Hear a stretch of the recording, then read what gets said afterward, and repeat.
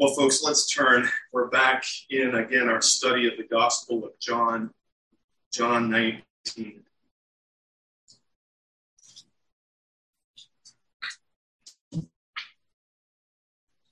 And I want to ask you to continue to attempt asking for the Lord's help with this, to kind of see these passages with fresh eyes. As I've been working through this material, very sobering aspect, and then next week we see in a vivid, a quiet vividness of all that Christ went through. It should tear at our hearts, at the same time recognizing that Jesus said this would glorify him and glorify the Father. But it is difficult to go through these passages. We're going to be looking at John 19, beginning at verse 1. And sometimes we know this material so well that we can almost miss the drama and the tragedy and the awfulness of it. And I want you to pray that the Lord will remind you again of all that Jesus is going through here. And at the same time, as awful as it is, to be reminded that, and Jesus will point this out again today, that God is in control. This is the Father's plan. And Jesus really is in control of these events as well. When people interrogate him, he asks them questions. When they expect answers of him, he won't always respond right when they want him to or how they want him to. But he will give the truth of who he is. And as we've seen even before Pilate, let's back up a little bit here, as Jesus was taken from the garden, betrayed by Judas, brought for Annas and Caiaphas, probably in the same residence, the same area there, and then was officially the Sanhedrin early in the morning pronounced their verdict on his guilt. All of this a travesty of justice, not following any of the normal rules for a fair trial that they would have normally. And then going to Pilate in the Praetorium. And again, you can see a map of this out there on the table, get a better idea of where these different places are. And they expect that they're going to be able to rush through this thing with Jesus and get him crucified and get this done. And Pilate slows it down. He says, wait a minute, hold your horses. We're going to do this the right way. And so I'm going to ask you, why are you bringing him? What are the charges? And of course, they had no interest in that. Pilate interviews Jesus privately.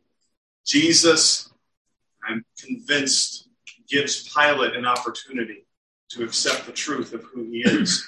There, as he makes a point that all of his followers follow after his truth. And Pilate rejects that opportunity by saying in a cynical, sarcastic way, what is truth? Sends Jesus back out. Well, then we talked about Pilate's plan, because even though he's not impressed with Jesus, really, he's looking at him from what we can tell here and saying, this is the whole controversy. This man is supposed to be some sort of king? You've got to be kidding me. He does realize that Jesus is innocent of their charges, that their charges are made up, and he wants to release him. And so remember, his first idea is to go with their tradition and offer up another person that can be set free, Barabbas, a notorious insurrectionist who had really committed the sins that they're accusing Jesus of. And of course, the crowd didn't fall for that. They called for Barabbas to be released. Well, right before that happened, and we're not going to take time, again, we're not going to go through every gospel detail and account because we're in the Gospel of John. But right before that, you can read this in Luke 23 later on, that Pilate finds out from the people that Jesus is a Galilean.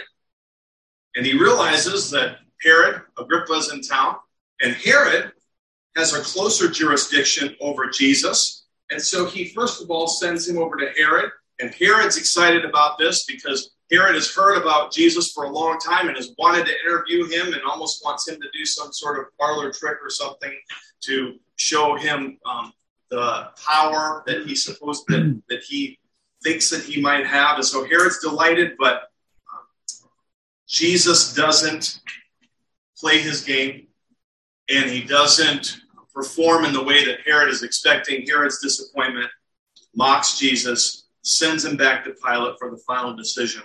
And now it's on Pilate, as again, Pilate is the one who has the final authority to have Jesus crucified.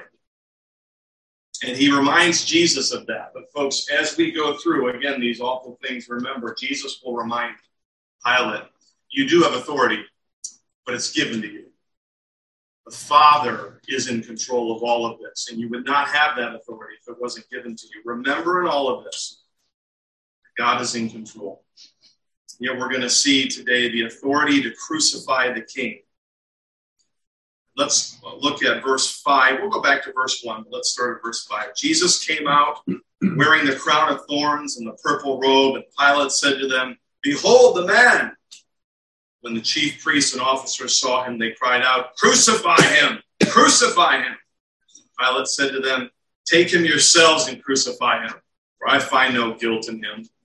Jews answered him, we have a law, and according to that law he ought to die because he has made himself the Son of God.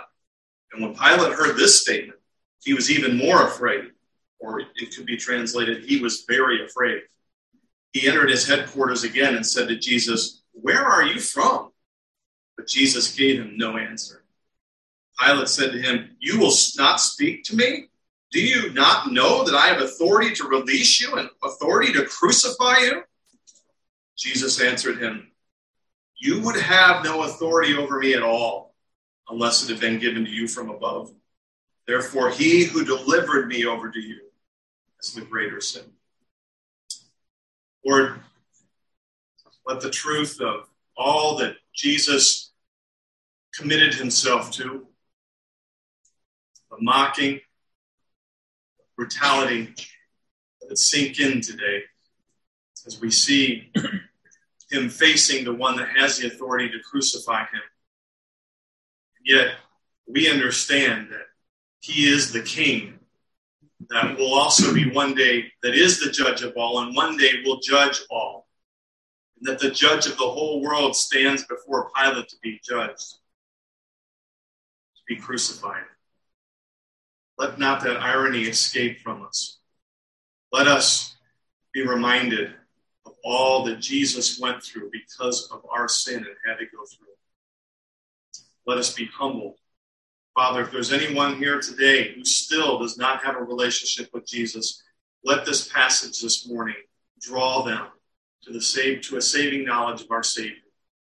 And let us all be motivated to proclaim what Christ has done to this community, that we proclaim it to this community. Let them know that he can offer salvation, forgiveness of sins for them too. Because he is the King. He will reign. We look forward to that. In the meantime, give us much understanding from your word. For it is in Jesus' name that we pray. Amen. The authority to crucify the king. In these first 11 verses of chapter 19, we see Pilate certainly does have the authority to have Jesus crucified. And in this, Pilate, not impressed by Jesus, mocks Jesus' kingship, first of all. But he does have a plan. His first plan failed with that whole Barabbas thing. So his second plan, as we begin verse 19, is this. He's convinced Jesus is innocent. And so he's going to bring the supposed king back in, mock him, have him beaten, and he's going to bring him back out. And he hopes that this will satiate the anger of the mob, that looking at him somehow they'll be satisfied, and maybe even a little bit of sympathy so that he can release him. So verse 1, then Pilate took Jesus and flogged him. Now, when we hear that word, we think of the intense beating that the synoptics, remember Matthew, Mark, and Luke, described and all that he went through with the Roman soldiers. But actually, folks, at this time, there was 3 different types of beatings or floggings that this could represent. And it's important to understand what's going on here. Flogging could take one of 3 forms. The first one is the fusillatio. It's a less severe beating, meted out for relatively light offenses, like hooliganism. And then that person, after they were beaten, were given a severe warning. Don't let this happen again. And they were released. The second was the flagellatio, a brutal flogging, and that was ministered to criminals whose offenses were much more serious. So it elevated at that point. But even that second beating wasn't as terrible. The most terrible scourging of all, the verberatio, was truly awful. And it was the one that was always associated with punishments, and it included crucifixion. This was the most awful. This was the one we'll see next week, that a person, when they endured this, they literally could die before the end of the beating. It was so terrible. Now, which one is it in verse 1 that Jesus had to endure? Well, I believe from my study here that it was the first one. It was the less severe beating. Because what was Pilate's intention? Pilate intended to appease the Jews and then have Jesus released. Well, if he gives him the most severe beating, folks, he's not going to make it more than a couple hours and he's going to die. You always die from that most intense flogging or beating. And I think it was the first one here to begin with. He'll have the second one later. We'll see that next week. In actuality, it seems as if Jesus had 2 different sessions of beatings. And he went through all of this. But Pilate wants to bring him out, hopefully have sympathy.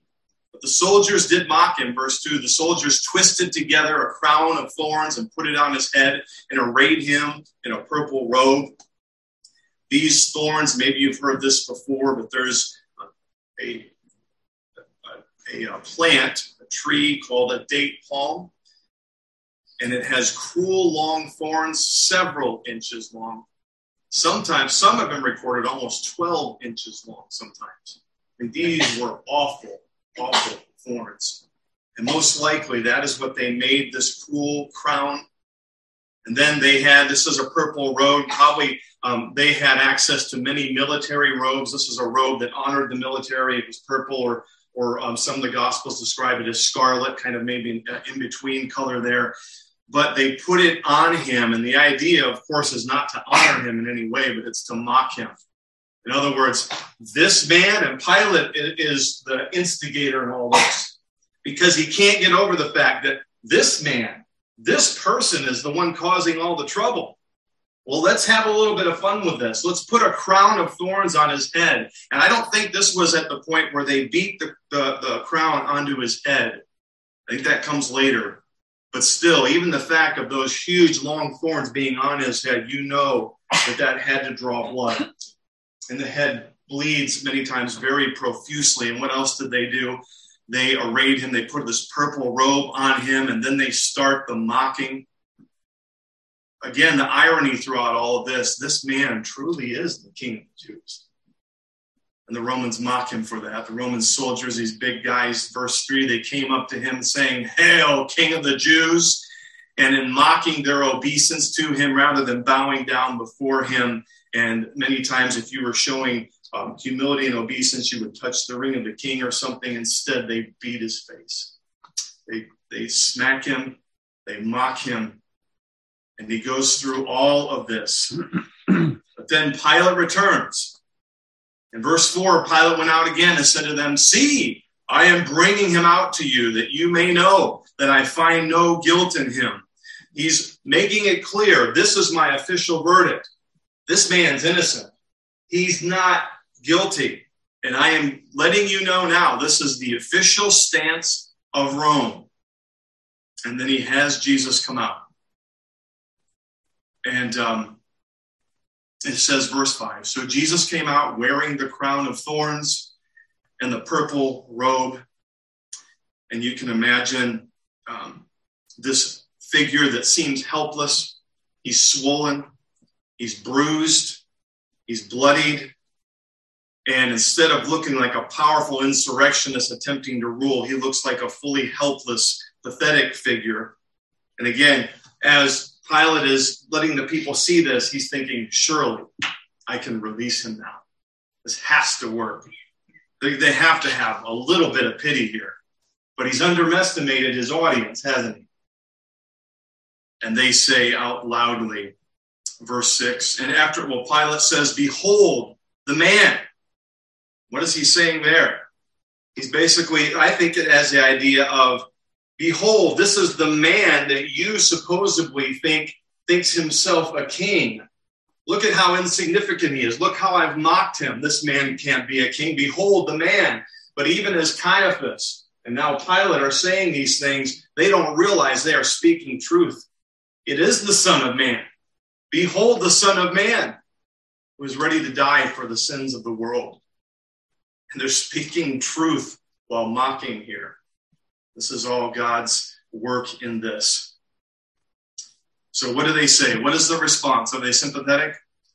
And specifically, it points to the fact when the chief priests and officers saw him.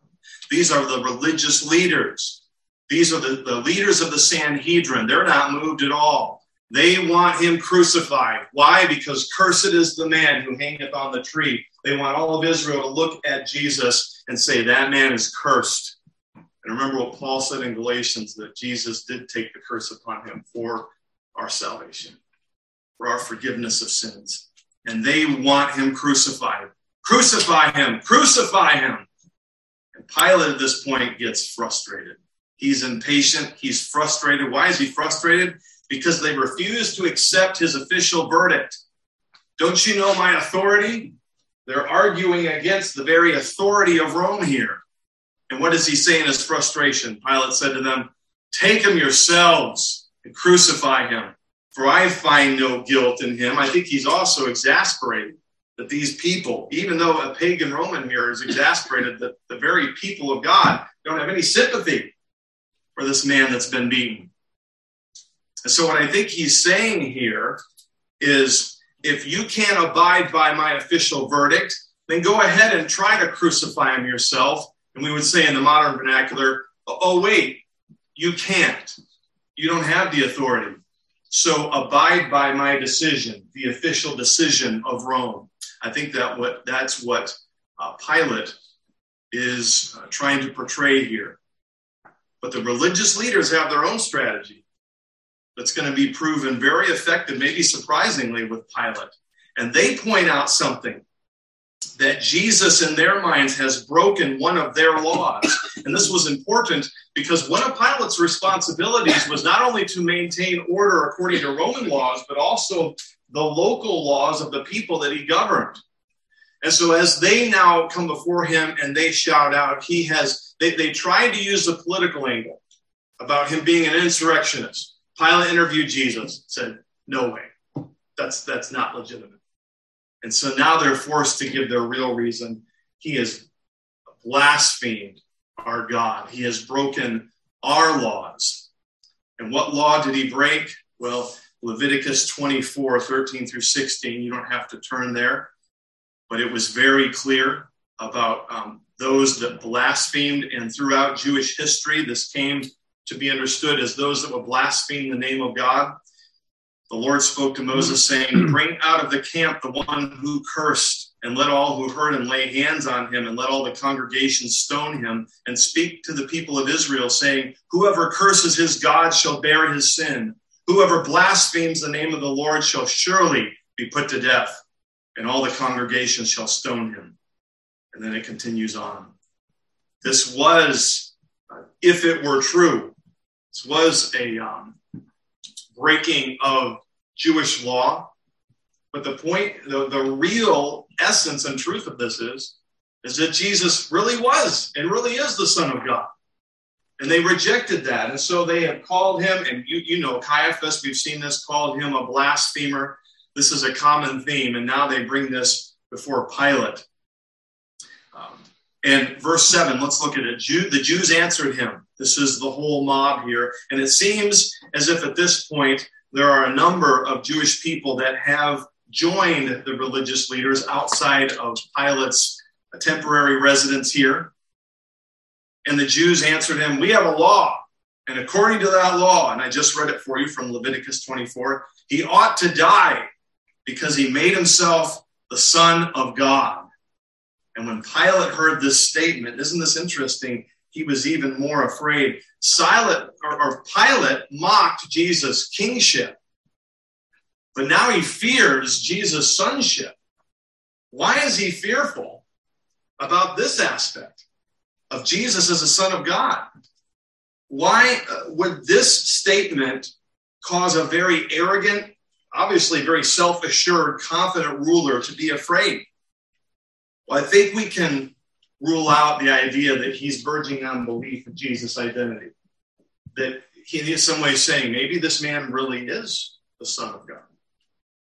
God's own people haven't even come to that conclusion yet in many ways. But there is some interesting, if you know some background, and we have some indication through Roman history of this, that gives us an idea of what Pilate may have been afraid of. It seems as if even the most powerful Roman rulers at this time, you hear of even King Herod. Why did he want to see Jesus? Because he had some sort of superstition that John the Baptist had come back from the dead. And he wasn't thinking that God had done that. They were very superstitious, and they did believe in the spirit world, from what we can tell. But there was an understanding. There were common stories within the Romans that gods would sometimes take human form and be among them.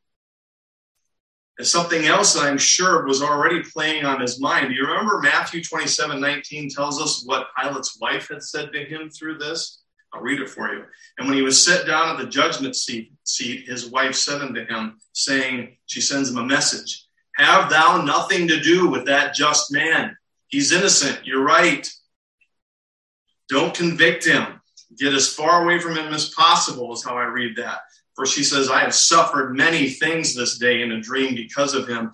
And now Pilate hears that he considers himself the Son of God. And why is he afraid? Well, I think it's because Pilate thinks, oh my, I've just beaten and I've just mocked one of possibly our Roman gods that are walking around in human form.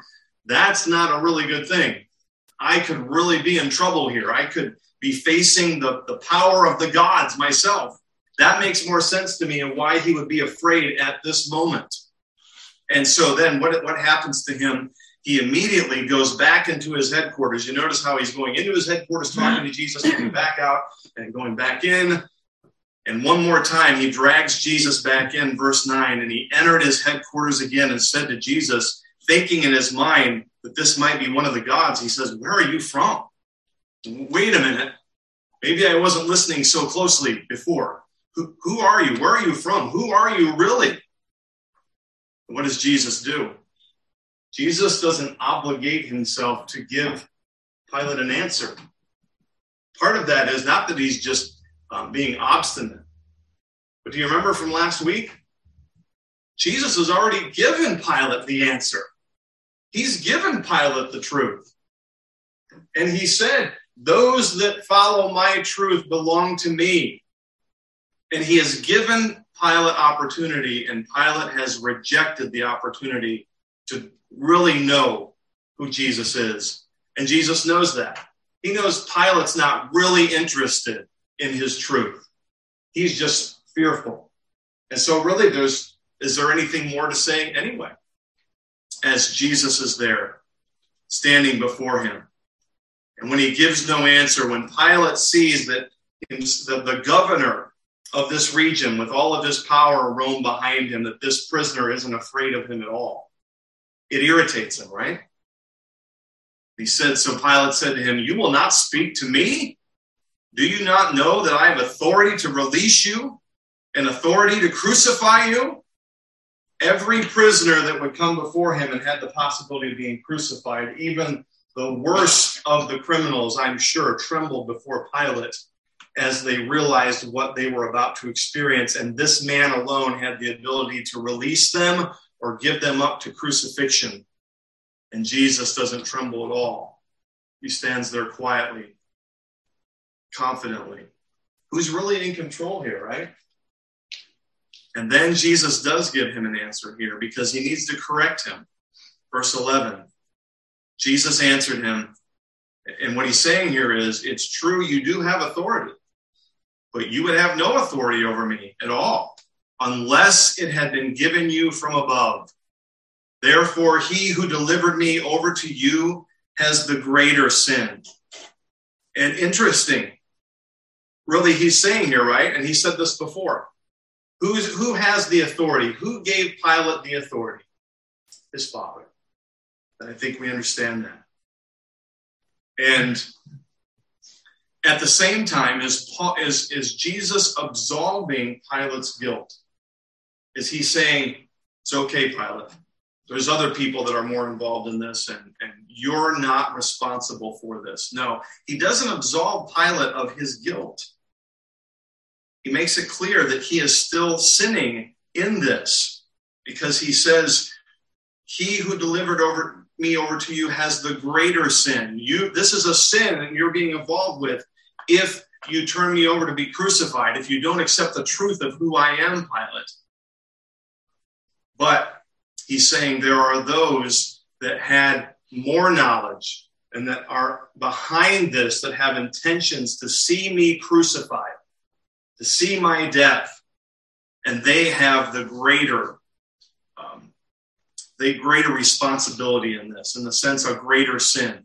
All sin is equal in God's eyes in one sense, but in another sense here, Jesus is pointing out who is ultimately most culpable in this. And who is he talking about, by the way?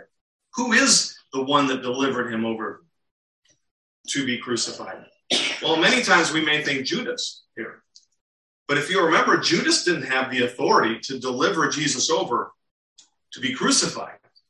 I don't think he's talking here about Judas at all. I think he's talking about Caiaphas as the representative of the religious leaders, the head of the Sanhedrin. And these men, who themselves have given testimony that they await the Messiah and that they await the kingdom of God, are now in full guilt, are fully culpable for turning their Messiah over to Rome to crucify him. It's remarkable.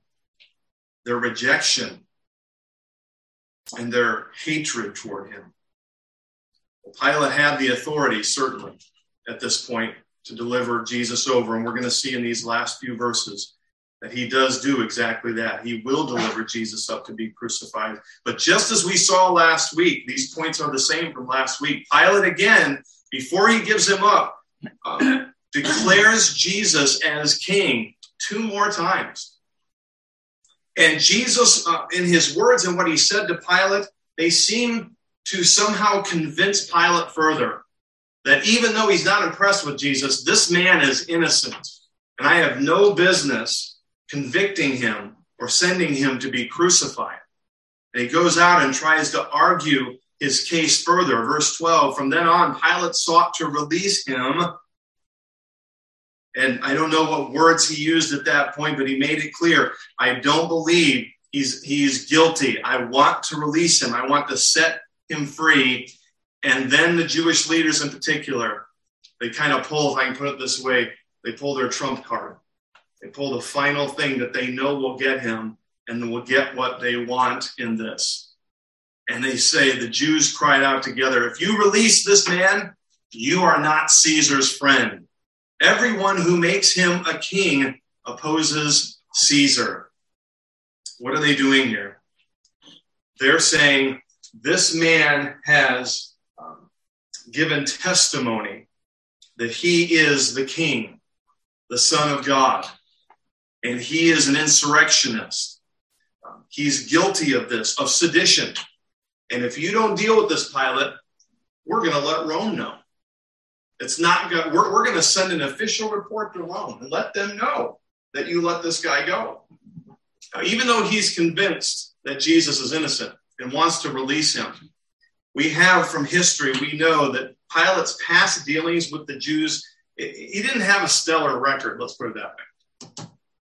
And as he contemplates the idea of Caesar, and he knows how cruel the emperors can be. And the last thing, it's not too unlike politics today in a lot of ways, local politics.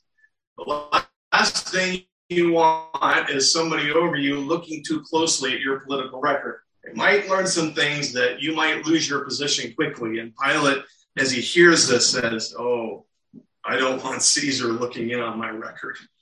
I don't want any part of that. I don't want them to analyze the effectiveness of my rule. Even with this, so this finally moves him now to sit, verse 13, on the judgment seat. Do you know the Greek word for this judgment seat, by the way? The bema seat.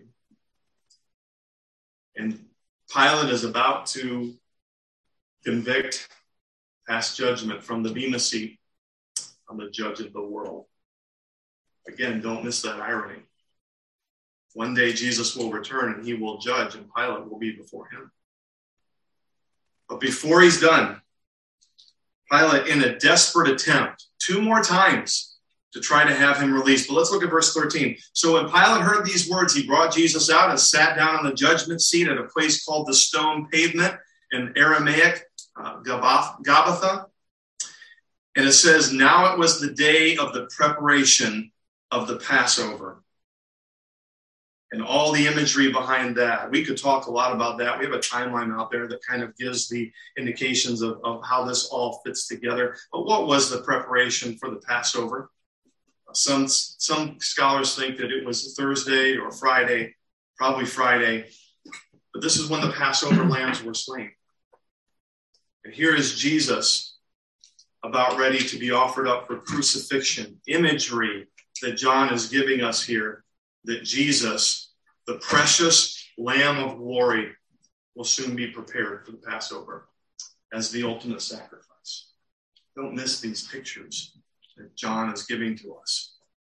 And so in the midst of this, Pilate cries out one more time for the Jews to gaze upon the one who supposedly calls himself king. Verse 14, the end of verse 14, he said to the Jews, behold, your king.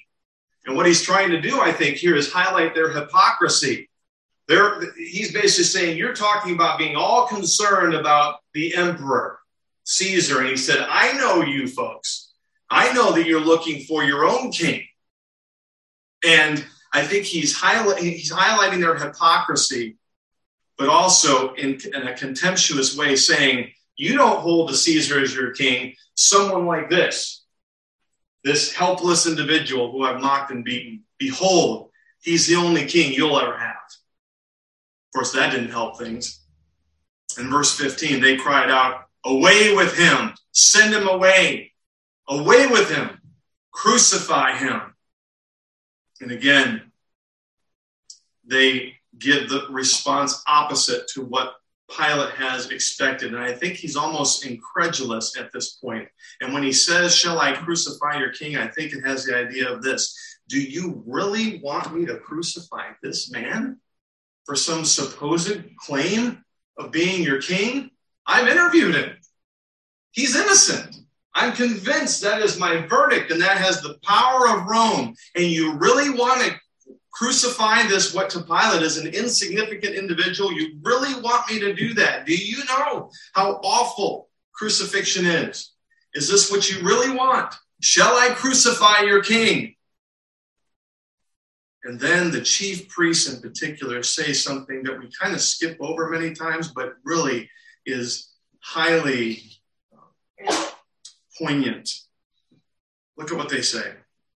And John lays this on the chief priests in particular. The chief priests answered, we have no king but Caesar.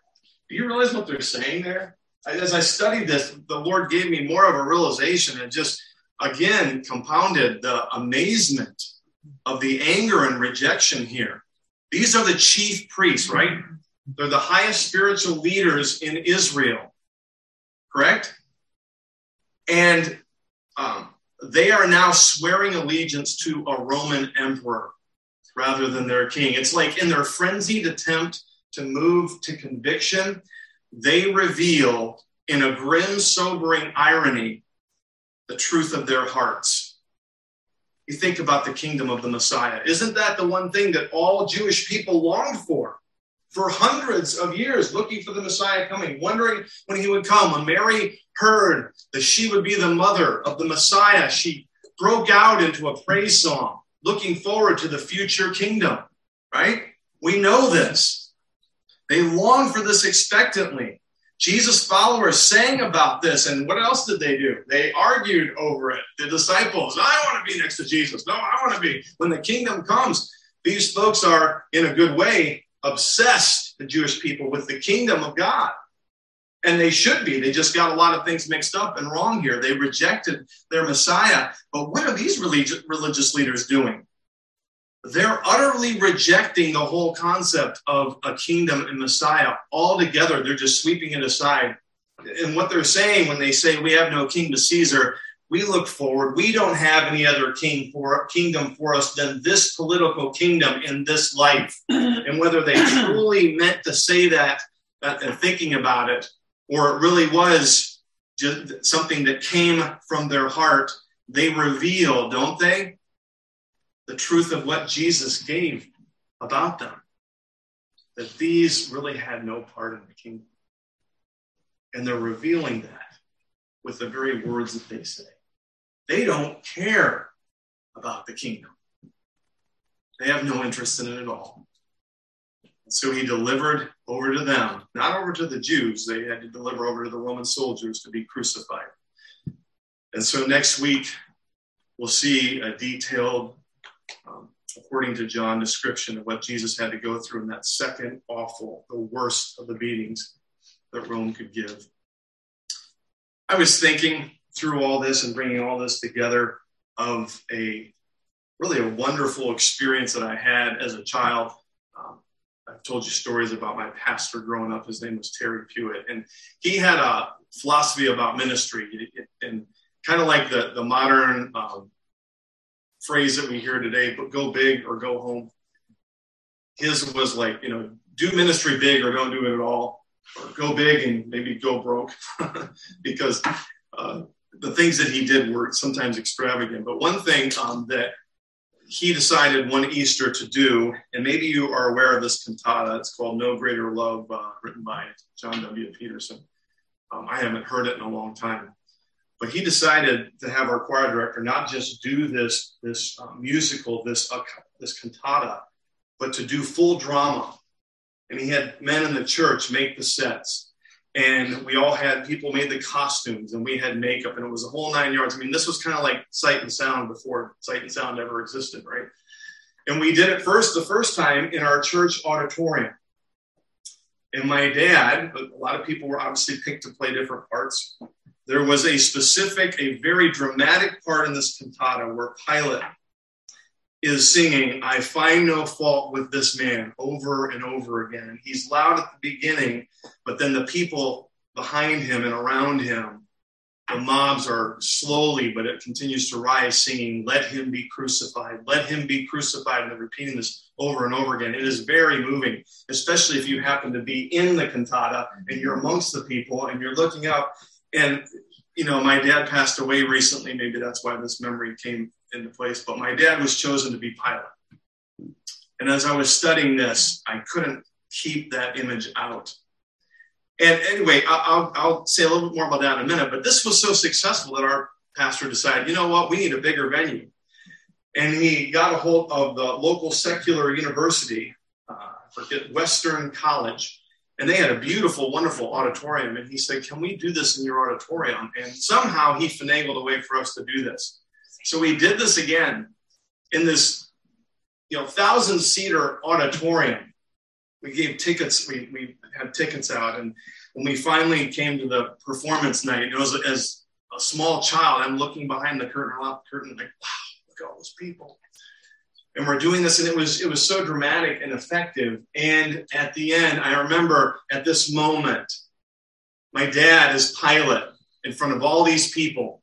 And I will say, I know I'm biased here, but my dad actually played a much more sympathetic Pilate than what we have in scriptures. Because as he was singing this, you could see the look on his face. He was literally begging the people, please don't do this. I find no fault with this man. And the crowd, the actors there, when we're sitting in the middle of all this, I'm looking up at my dad, I'm looking at this dramatic representation, the man that played Jesus, bloodied and with makeup and different things. And the cry rose louder and louder. Let him be crucified. And then at the very end, 3 times, it overwhelms what Pilate is saying. And the choir cries out, let him be crucified in song. And then they finally yell it one more time. And I'm sitting in the midst of this looking up. And as you can imagine, I'm thinking as a small child, please listen to my dad. Listen to Pilate. Let him go. And looking at the people that wanted him dead and blaming them and being angry with them, it was a impressionable moment for sure. Well, we can look at the scene here and we can feel the same way, right? Pilate obviously had the authority given to him by God to have Jesus crucified. The Jews delivered Jesus over, Caiaphas and the others, to have him crucified. And maybe you, like me, when I was a child, could look at that, and I'm sure all of us have looked at some point and say, how could you men let this happen? Or if we understand what Jesus is saying, maybe sometimes we look to God, or we have in the past, and say, God, how could you let this happen? Jesus says that you're in control of all things.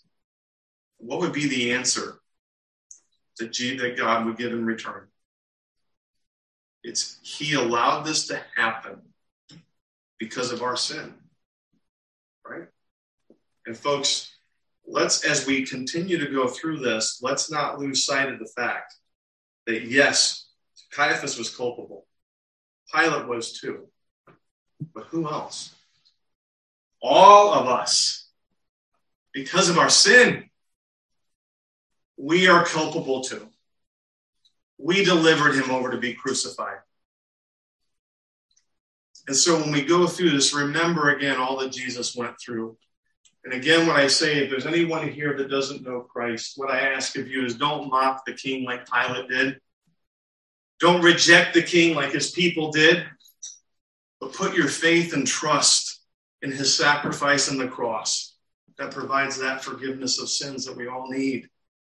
New life, eternal life with the Father. Do that today. Understand that Jesus, submit to him as your king. Trust in him for forgiveness. Certainly. And if you have any questions about that, come talk to me. Come talk to one of our leaders. We would love to talk with you further about Christ. But there's one other thing I thought about too. In the midst of all this, what are the people that we don't hear from? We don't hear. And John is an eyewitness from what we can tell. There's nobody giving the other side of things. There's nobody standing up for Jesus. The disciples have all fled. Maybe they thought, well, maybe Peter will say something. And Peter doesn't say anything either. And here you have the man that can put him to death that's mocking him. And you have the people of God rejecting him and calling him to be crucified. And there's no voices that we can tell to give the other side of things. And I just thought about this. This is a secondary application, folks. But don't people today mock Christ in our world? Don't they misunderstand and speak of things that they don't know when it comes to the Bible and to Jesus Christ? I thought about this. Don't let those voices be the only ones that are heard in our world today. But we need to proclaim, all of us, the truth of what Jesus went through for our sins. Don't let the mocking and the rejection be the loudest voices on the media and all these things. But in our community, make sure that we are proclaiming the truth of salvation through Jesus Christ and all that he went through. And drawing and then letting the Lord draw people to him. Don't be afraid, but be bold. Let people know that they can have salvation and forgiveness of sin and new life forever. Father, help us to never lose sight of this picture. Help us, give us further understanding. Lord, I know that even as I studied this, I still felt a little bit of hardness of heart because I've heard these things before. Continue to move me. Move us as next week we realize and we hear again the things that Jesus went through and suffered for us. And let us be motivated in love to proclaim him against those that mock and those that misunderstand and those that reject him. Give us boldness to proclaim the great King that will one day return He will judge the world. We want to be on the right side of that and call others to be on the right side as well so that they can have eternal life. We know we are not condemned in him. We heard that this morning. So let us proclaim that to the world. Give us strength and boldness for that. For it's in Jesus' name we pray.